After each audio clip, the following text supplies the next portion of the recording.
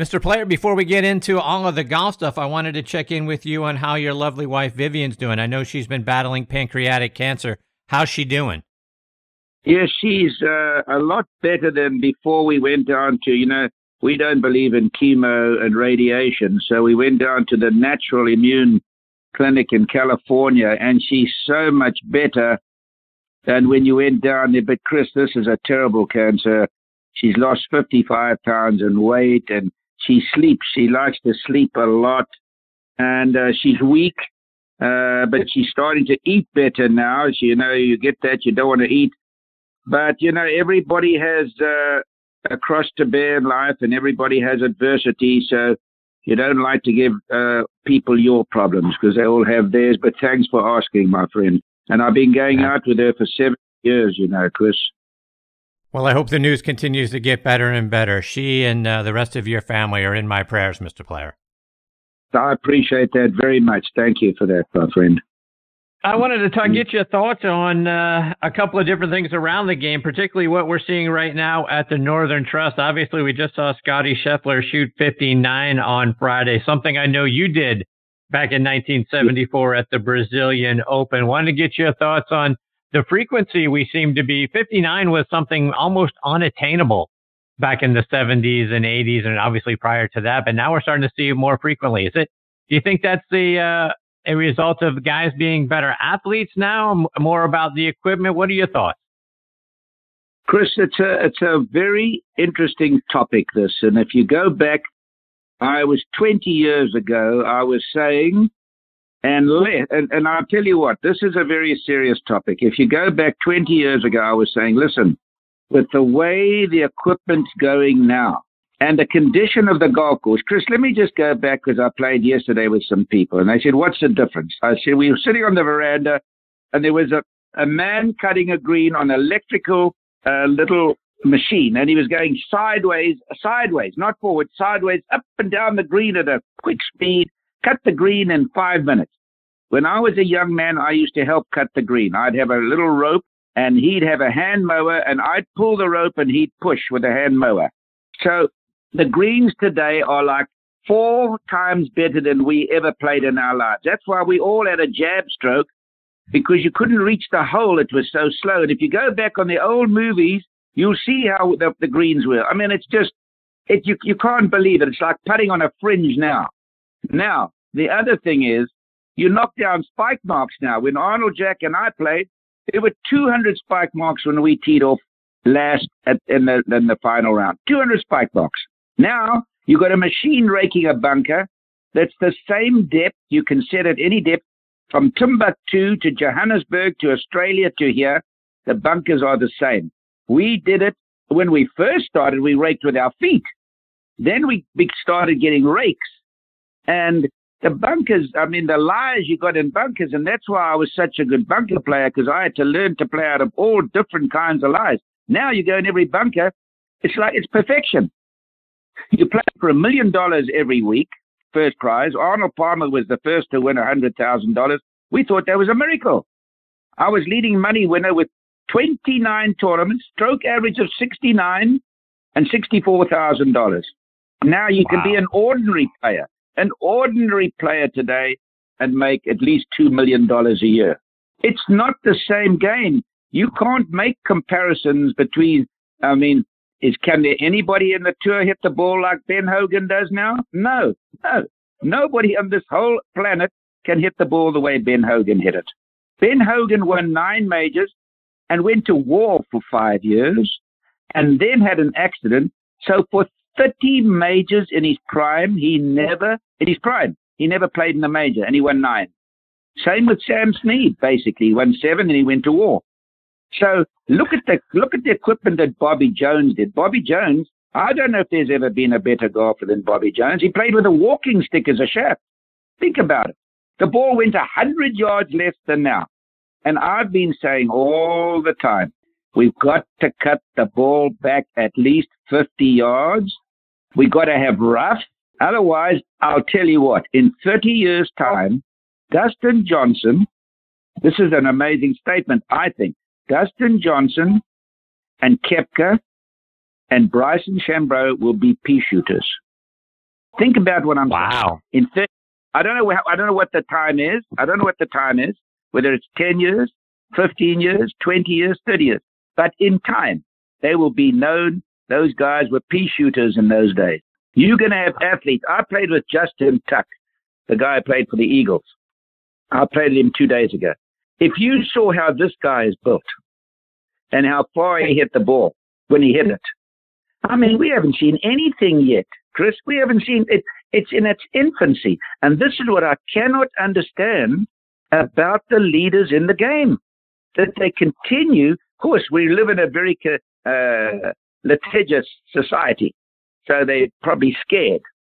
So I don't know. It just really, really concerns me what's going to happen. You see, Jack Nicklaus hit the ball as far as anybody playing today, but on stats, not.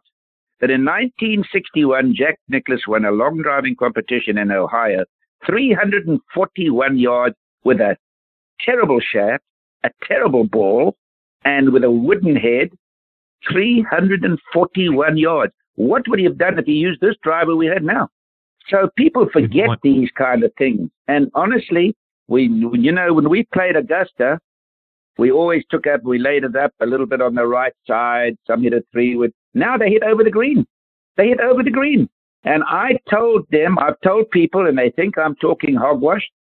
The time is coming where they're going to stand on the first tee at Augusta, which is 454 yards, and they're going to drive it right on the green.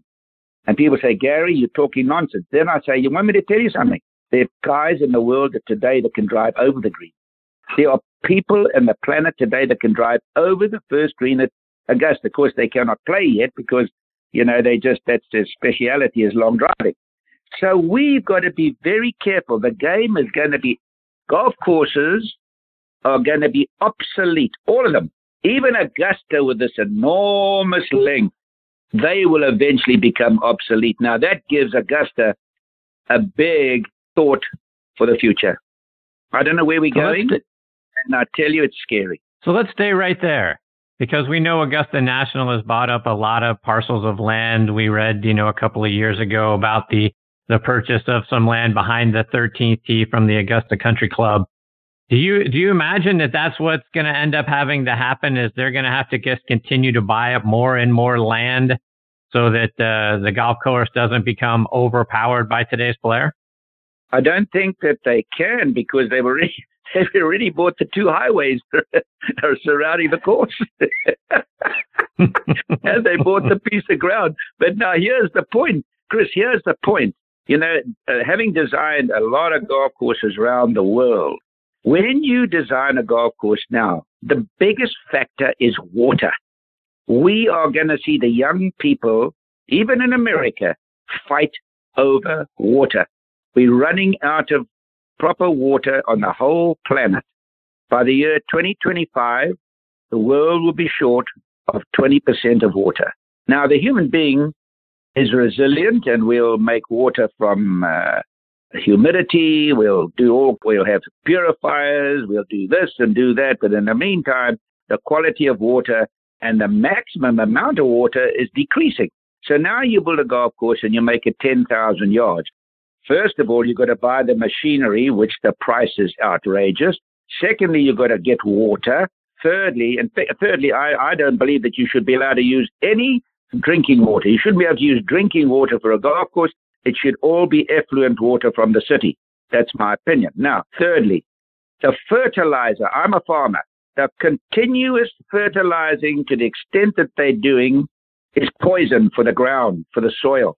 Unless you use organic fertilizer like chicken manure, horse manure, cow manure, and improves the soil, we are degrading the soil over the years. Fourthly, you've got to hire more people. It just becomes unfathomable to think that you can go to that expense to make your golf courses longer. It's not on. The average club can't do it. So the whole thing really depends on one thing. Just take the ball back for professional golf. Amateur golf, leave it as it is. But pro golf is a different game. And we had great debates with the RNA, a man called Peter Dawson. And he said that, no, Gary, he said that that's the same game for everybody. I said, Peter, it is not the same game for everybody. Just go and stand next to Bryce and Chambeau and watch him hit a ball. You'll certainly get a shock of your life. You won't say it's the same game for everybody. Pro golf and amateur golf are two different games. Let the amateurs have everything they got to play and enjoy it. Let them come back with the long putter against the chest, because many people had the yips, and it saved them from having yips, and they could enjoy the game. Now they come along so they can't do it. So hundreds of people have stopped playing golf because when you got the yips, it's so unenjoyable. I had a friend, he three-putted from 2 feet. From 2 feet. Now he's got another long putter of sorts. He's enjoying golf. We saw people 4-putting and 5-putting in golf with the yips. And now they take the long putter away from them and stop them playing golf. Why? But for professional golf, you certainly shouldn't be allowed to anchor it at all. And there should be no anchoring of a putter whatsoever. I don't like this putter where you're allowed to put it up in your elbow and along your arm. You shouldn't be allowed to do that. That's anchoring. That's just my opinion. Maybe I'm an old fart. But you shouldn't be allowed to. You should not be having any anchoring whatsoever. So for me, I'm very perturbed. And another thing that's happening, Chris, which I'd really appreciate if you write this, there is the most terrible fad happening in America right now, re-golf. They're cutting these beautiful trees that have been there for 50 and 60 years. They're cutting them down, Chris. Chris, my brother was the leading environmentalist in the world. And he had a heart attack when he heard about people cutting these trees down. And these golf, you know that Oakmont cut every single tree down? They should be ashamed of themselves. And I'm playing golf courses up here in the Philadelphia area, magnificent golf courses, cutting these trees, these beautiful trees down. What we should be doing is planting more. What do we have sufficient oxygen in this world, fresh air? No. We complain about the Amazon, and here we're doing the same damn thing. And municipalities should not allow golf courses, city slickers on committees that know very little about the environment, deciding to cut trees down. Now, I played at Aronimink the other day. You've heard of Aronimink? Yes. Okay, it's a famous golf course. I'm a member there. And I played with the Greens chairman. And I said, I want to show you something. It was a tee that had the shadow on it all day long, and it was the best conditioned tee on the whole golf course. He got a shock. So I played golf courses in my life. Many, many, many. I probably played more golf courses played more different golf courses than any man on the planet right now at 85, all around the world. I played golf courses all over the world. They had trees right along the fairway, right around the green, right around the tees, and the course was in perfect shape. We should be ashamed of ourselves. No committee should be allowed to cut trees down. If the trees got disease, that's a different story. We should be planting more trees, and I did a little test. I did a clinic for 40 young kids the other day, all around about, I would say, average age 10. And I put out a questionnaire. I said, why should we not be cutting the trees down? And it was so encouraging for them to hear, because we're depriving the world of oxygen. It made my day. And so honestly, it's just a fad. It's golf architects that are spreading this propaganda about trees. And I just pray that we stop this. Mr. Player, I want to get your thoughts. We're looking ahead to a Masters tournament that's going to look very, very different than we've ever seen it. We're going to see the golf course in the fall. We've never seen that. We're used to the azaleas and all the color, and we're going to see a course where the sun is in a different position than we've ever seen it, probably a little bit colder conditions, and then no patrons. I want to get your thought on a Masters tournament that is going to not only look different, but sound different than what we're used to.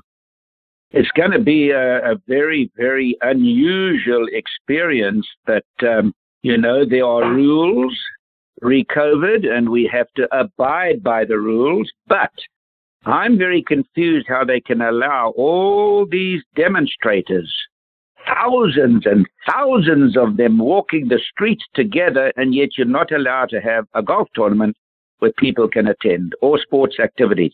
I'm confused. I wish somebody could explain that to me. I don't know. I'm confused about this. And maybe somebody who knows the whole situation, I'm anxious to know what the answer would be. But at Augusta, it's going to be a different golf course in November, and it's going to be exciting to see the different challenge that exists in April. And I don't know at this stage. I wish they'd let us know, because there are only just over 2 months to go, and everybody around the world has itineraries, and businessmen are going to make decisions, and golf pros are going to make their decisions. Are we going to have a par 3? Are we going to have a champions dinner?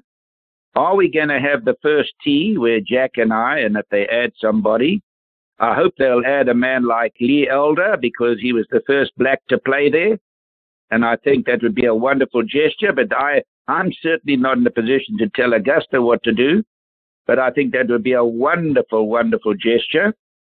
I've just got the Medal of Freedom honor, and which is the greatest honor bestowed upon me in my life. And so on the Medal of Freedom, I will be talking about freedom, because I've had the experience of my life like very few people on the planet now have had. I lived in apartheid. I saw the apartheid in America when I came here. I remember Charles Sifford. I met him at L.A. 1957, and I met him and I said, Mr. Sifford, why are you not playing? He said, I'm not allowed to. So I went to the PGA and tried to do my best, and then I flew up to Cleveland to help raise some money, and he never forgot that. And when he picked somebody to induct him into the Hall of Fame, he picked a white South African to do it, me. What an honor. Tell you, I saw things in my life, freedom, that were a tragedy. I went to Berlin after the war was knocked down, and I saw what socialism did to that country. My goodness me. I wish the young students of America could see that. I only wish they could see it. And to go to countries around the world that have practiced all this socialism, they get the shock of their lives. So I've had a life that has been very, very interesting, and have seen it with my own eyes and experienced all these things we're discussing this morning. I've actually seen it. I went to my president in South Africa because I wanted to put a spoke in the wheel of apartheid in sport. And I played golf with my president, and I was criticized severely about doing that. But I'm anti-communistic. But if President Xi of China asked me to play golf, I'd play with him, because I have respect. I was brought up to have respect for the leader of your country, whether you agree with his principles or not. You don't have to agree with him, which I don't agree with communism, but I play. Now, I went to my president and I said, Mr. President, I would like to put a spoke in the wheel of apartheid in sport. It took a lot of balls to say this. I was called a traitor for doing it. And I said, I want to bring a black golfer from America, Lee Elder, and he was put under enormous pressure not to go. Here, we were given permission. Isn't it sad that you had to get permission, Chris? Think about that. Right. And and he came out and he played in our PGA, and we went to other venues, and it was so successful. They called me a traitor in the airport, in the Cape Town airport. These ultra conservatives called me a traitor. He was crucified over here. But man, did that make a difference. And you know what's interesting, Chris? That athletes get medals for their athletic prowess, and he's never got one single medal for changing the lives of people. Talk about what that was like. I mean, Charlie Sifford not getting an opportunity to play, Lee Elder not getting an opportunity to play. Took a while for Calvin Peete to get established on the PGA Tour. Talk about the integration, sort of the opportunities that those guys didn't have, and how you guys had to fight to get them, to be able to play just in a regular tournament, let alone playing at Augusta National and in a major. Well, it was such a day of joy and satisfaction when all apartheid around the world, there was a lot of apartheid around the world. The British had apartheid in their systems way back. So it was such a joy to sit in the locker room and see Calvin Peete, Pete Brown. There were a whole bunch of black golfers there. And it was just such a joy to see this wonderful game played around the world. And Tiger Woods, you can never put a yardstick, a measure of what he did to encourage golf around the world. I know in South Africa, he came to play at Sun City, which was the biggest prize money tournament in the world. In fact, it was the biggest prize money last December, as we sit here, last December was the biggest prize in the world, $2.5 million. But Tiger Woods came out there and we hired buses with young black kids and gave them Tiger Woods shirts, and he came out and played. And Tiger Woods inspired people of color around the world. He honestly, and he got the Medal of Freedom, and he deserved that. He deserved that. President Trump gave him, if I'm not mistaken, President Trump gave him the award. Am I right? Absolutely right. And I really admired President Trump for doing that, because President Trump, he does his homework on these things. You know, for me, I can't wait to speak on freedom, because I was denied it, not to the extent that a black man was, but I have seen things in my life with the Berlin Wall and many countries that I've seen and been there and what they've done, and to freedom. How lucky are we to have freedom? My goodness me. Well, I hope that y'all get my medal and you can listen to my speech on freedom. I'm looking forward to that very much. I don't want to tell you too much in my speech now. Okay. I look forward to hearing it. Yeah, Mr. Blair, I want to switch gears a little bit and get your thoughts. You talked about this a little bit ago about putting. And I know I've heard you say many times that Bobby Locke is the greatest putter that ever lived. But his putting stroke was very unique. He lined the ball up on the toe of the putter and sort of came across and jabbed at it. But you got to see it a lot. What did you learn anything? Was it possible to learn anything from the way Bobby Locke putted? Interesting. He didn't have a putting stroke. He aimed, if he had a left edge putt, let's say he had a putt left to right, 1 foot. He aimed it 3 foot to the right, put the ball on the toe. He took the putter way inside and came around it and moved his body, everything that's contradictory, and jabbed the ball, had no follow through whatsoever, and was the best putter in the world. And why I say that, Tiger Woods, everybody's saying the best putter, and nobody admires Tiger Woods' putting more than I do. In the modern era, Tiger Woods is the best putter by a long way. But Bobby Locke played on crap. He never played on greens like they have today. What he would have done on greens like this, I don't know. He came over here and won 7 out of 11 tournaments. He won 4 British Opens. And when they do rankings, the ranking system in America stinks. They don't go by record. They don't go by record. They go by charisma. They go by long hitting, all these different things. Bobby Locke's not even mentioned in the top 40 players. He's in the top 15 best players that ever lived. And I've seen them all. But nobody gives him any ranking. He beat Hogan and Snead and DeMeritt and Nelson like a drum. But nobody ever mentions it. You also mentioned about how the putting stroke has changed, and you guys, used to have to jab at it because the greens were in such bad condition and that sort of thing. Because when I look back at the old films of you and Mr. Palmer, Mr. Nicklaus playing, there was a lot of wrist action once upon a time in the putting stroke, and now it's completely cut out. Talk about how that's changed.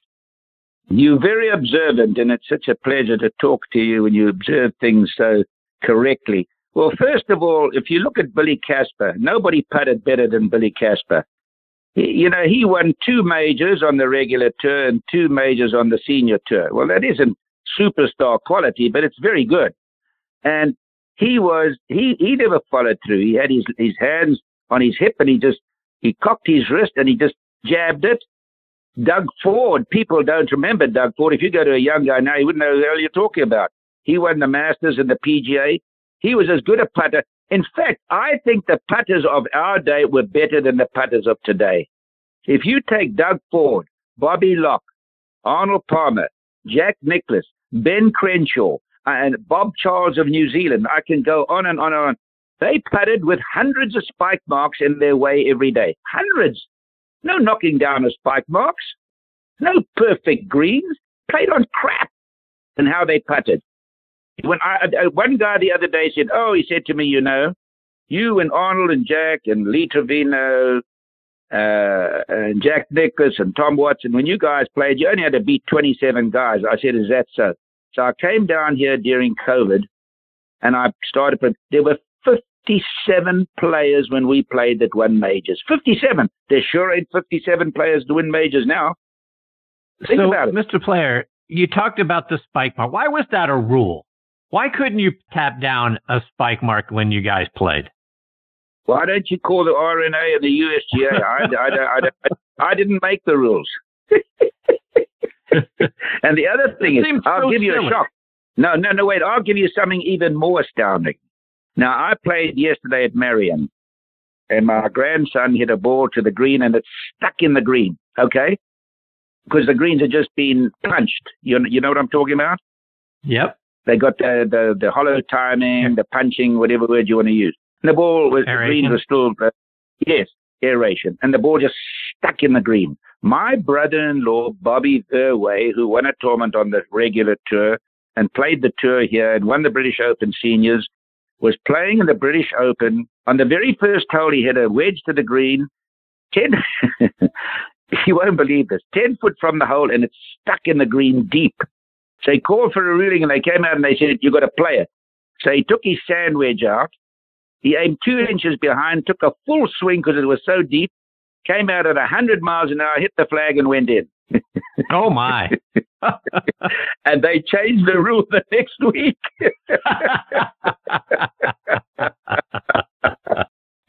That's great. And you know what? A lot of young people, they've never heard of a stymie. When you were playing match play, if you patted up and your ball stopped 2 inches from the cup and it was in my line, I had to chip over your ball. There was no such thing as marking the ball. So we've come a long way, but I tell you, we've come a long way, but we're only a third of the way where it's going to end up, and this is what perturbs me. They're going to drive the first green at Augusta. They're going to hit a drive and a wedge at the par 5, number 2. They're going to drive over the green at number 3. They're going to hit a drive and a sand wedge to 15. They're going to hit a drive and a wedge at number 13, which I think it was some Papa Watson or somebody did that, hit a sand wedge there a little while ago. Remember? Yes, I do. Remember that? As a matter of fact. We ain't seen nothing. We ain't seen nothing yet, Chris. I wish, only thing is, I hope that I'm watching. I send Arnold Palmer an SMS every week. Listen, Arnie, make sure you got a good course up there, my friend, because I want to come and play golf with you again. You know, I love you so much, and I want to come and play golf with you, but make sure it's a Gary Player design. Straight away it comes back to hell with you. It's going to be a Palmer design. And then I said, that's fair enough. You got there first. But I said, make sure there's a gym, you son of a bitch, because you'd never go to the gym with me when I asked you to go. And I said, at my age here now, you couldn't break 95 and I'm breaking 70. So make sure there's a gym and get your ass in there. Please write that. Absolutely, I will. I will send that out. I promise you that will be a quote coming out as a part of this show. Speaking of Gary Player designs, and I know that at the top of the rock at the Legends, and I don't know if I hope you're going to be playing with Mr. Nicklaus again this coming week, but you've got a beautiful Gary Player design course. Do you mind talking about what people will see at the Gary Player course up there? 12 holes. So I thought I was do something different, and the pro is not the important person in golf; it's the amateur. So I thought I'd build a 12-hole golf course with our owner there, who's a very, very nice man, and he loves golf. So anyway, we built this 9-hole golf course, and there was a sinkhole on the property. So the owner and I said, well, why don't we see how big that sinkhole is? The whole damn place was a sinkhole, so we built it like it was like Ephesus, discovering Ephesus. And we actually built the 12 holes with rocks that had been under the ground. And we built the greens inside the rocks, and the views were just spectacular. Now, a father, a son, I'm trying to make golf a family affair, because golf, if young people only realize that golf is a sport, it's play and stay. Every other sport is play and away. I mean, I played with Justin Tuck, the Giants representative. Wonderful man, big, strong man. His career's finished in football when he's 30. Then you can hardly walk. and you play 3 years and you're gone. Golf, man, I'm 85. I'm playing golf 5 times a week and playing like hell, averaging 72. So, I mean, and golf will help you with your business, and you must have a sport to keep you alive. You've got to keep moving. So I built this course, 12 holes, par 3s, some long ones, some just a wedge, and people go out there with their family, they have breakfast, they hit a few balls, and they play the round quickly, and they can go home and spend the rest of the day doing what they want to do. And it's been a highly successful event. Mr. Player, just a couple more before I let you go. And you mentioned Sam Snead a little bit ago, and Tiger's about to break Mr. Snead's record for most tournaments won. But I don't think enough people today either know about or appreciate how great Sam Snead was. And he continued to be well into his 60s. I mean, when you won the Masters in 74, he finished in the top 20, just a little bit shy of his 62nd birthday. And then, the year before became the oldest player to make the cut at the U.S. Open at age 61. Talk about Sam Snead's greatness and how he was able to continue to be so good well into his 60s. Well, Sam Snead is my model to try and beat, obviously, because I think when they judge golfers, which they certainly don't do, they don't even look at longevity. Doesn't mean a thing. And Sam Snead was the greatest athlete that ever played golf. And he didn't have to do it, which I admire people that do it through weight and training, because that's the goal that I set for people as a young man, being the first man to be lifting heavy weights over. Even today, I push 350 pounds with my legs at 85, and I exercise like a Trojan. And that was my one dream for this great country of the United States of the world. I get so sick and tired when I hear people saying this is a bad country. Goodness me, my great dream was, what can I do for this great country? Because my brother went to war with the Americans at 17, and my brother-in-law at 17, he died, my brother came back. This is such a great country, it's phenomenal. And so I thought, well, let's see if we can change the youth. The youth of a nation are the trustees of posterity. Let's see if I can set an example. And I started weight training in 1953, and when I came here in 57, I was doing the prolific weight training. And they all said, Gary Player is a nut. There's no way you can lift weights. Tiger Woods played his best when he was pumped up to the hilt. All these guys are doing weights. Look at Rory McIlroy in the gym. This is just the start. It's only the start. Look what this Bryson's done. It's only the start. Sam Snead was the greatest athlete the golf has ever had by a mile. And I'm pleased to say I made the cut at Augusta at 63. So that was quite an effort. But I always set him as my goal. I want to be the first man to break my age by 18 shots. I've beaten my age over 2,700 times in a row. And wow. I'm averaging 72 now on all courses that I've never seen before. I played at Marion yesterday and shot 72. Tough course. So Sam Snead was my bar to see if I can break his longevity record. And one must have a bar. Tiger Woods has Jack Nicklaus's majors as a bar.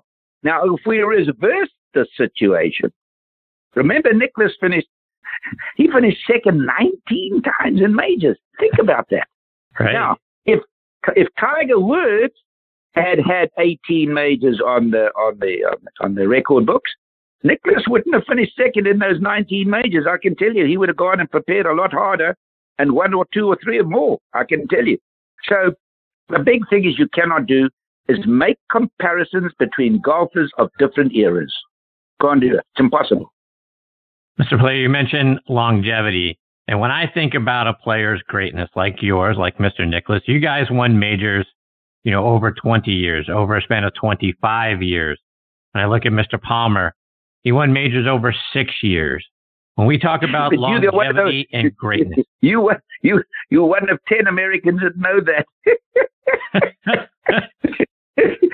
And remember this, Chris. Arnold Palmer was my dear, dear friend. But they all think that Palmer won for over 20 years and we didn't. And that's fair enough. He was my dear friend and he was an icon. He was an American icon, so good luck to him that he could convince the people about that. So I have no bitterness about that. Chris, They when they judge players, I won more majors than Arnold Palmer on the regular tour. I won more majors than he won on the senior tour. I was the only player in the world to win the Grand Slam on both tours. I won more money than he did on the regular tour, and he played a hell of a lot more tournaments than me. I won more money than he did on the seniors tour, and I won a total of 165 tournaments and 18 majors, regular and senior, and they say he was better than me. And you know what? I don't blame them because I loved him as much as they did. But to that point, Mr. Player, that's when I think about greatness, I think about longevity, and I think about sort of the power of the mind in order to be able to achieve the things that you did and the things that Mr. Nicklaus did and the things that Tiger Woods is doing. To me, those are the things that separate you three from everybody else. Doing it for as long as you did and the power of your mind. Talk about that. You see, Chris, let me tell you something. I haven't spoken to a press man in my life that is knowledgeable, seriously, as you are. Never. I mean, you obviously studied this. And the thing that wins tournaments, you know, I played with golfers, Chris, that were so much better than me in practice rounds. But when the bell went, I kicked their ass. There's something called it. Now, can you describe it? Impossible. No psychiatrist, nobody can describe it. And there are about 12 or 14 players that have ever lived that have that thing called it. Now, you, to win tournaments, have got to have a special mind. To win lots of majors, not a normal tournament. To win special majors, you've got to have a special mind, number one. And the other thing is you've got to putt like hell. And look at Tiger Woods and look at Phil Mickelson. They were actually two of the worst drivers of a golf ball I saw with top players in my lifetime. But they were number 1 and 2. Why? They both had a phenomenal mind, and they were both geniuses around the green. I mean, Tiger Woods in modern era is the best putter by a mile. There's nobody playing today that could play anywhere near Tiger Woods the way he played at his best. He was far ahead. And if Tiger Woods never made a few wrong decisions in his life, like he wins the U.S. Open by 15 shots, not 5, 15, and he's having a lesson 2 weeks later. Why? Why? If he never made silly little mistakes, which we all do, by the way, I'm not critical, we all do that, but if, unfortunately, ifs are eliminated from everywhere, the record books and everything. But if he stayed without a lesson, he would have won 22 majors. Bad decision he made. Well, Mr. Player, before I let you go, and I've said this to you a couple of times, but I know you get interviewed thousands of times a year, but I want you to know, you are the voice of my conscience. And when I'm about to go eat something I probably shouldn't, go grab some sugar, go grab some ice cream or whatever, I hear Gary Player's voice in my head tell me, what are you doing, man? That's poison. Go eat something else. But what to remind you, it's your voice in my head. That's a great compliment, Chris, because I'm trying to show young people, man, I pushed 350 pounds with my legs the other day. I ran on the treadmill at max. I mean, I do hundreds and hundreds and hundreds of sit-ups, and I'm playing like crazy, and I just love America, and I love playing golf, and I love people. I tell all young people, if you want to live a long time, there's a Tibetan slogan by a philosopher who said, if you want to live long and well, you got to eat half as much, you got to exercise twice as much, and you got to laugh 3 times as much, because the endorphins, whatever it is, go through your system, and it's a tonic leading to longevity. And the fourth thing, you got to have unmeasured love in your heart. And there's a lot in that, isn't there? Yes. But you know what? You know what percentage of Americans do that? Maybe 1%. We all eat like it's the Last Supper. Yes, we do. Guilty. But you see our interview, how much I laugh, because I tell you, it's a great tonic, and we all have worries and difficulties, and adversity. And the other thing is the reason I became a champion was because I had tons of adversity as a young man growing up. And not to complain and give other people my problems, but it was the greatest gift bestowed upon me. And if young people would realize that they live in a land of milk and honey, they live in a land where they got television, they got a bed, they got 3 meals a day, they got a car, they got a school, they got parents. Man, it's hard. It's hard to grow up tough and contribute to a country when you not have a little bit of adversity. Well, Mr. Player, this is always the highlight of the year when I get to spend some time with you.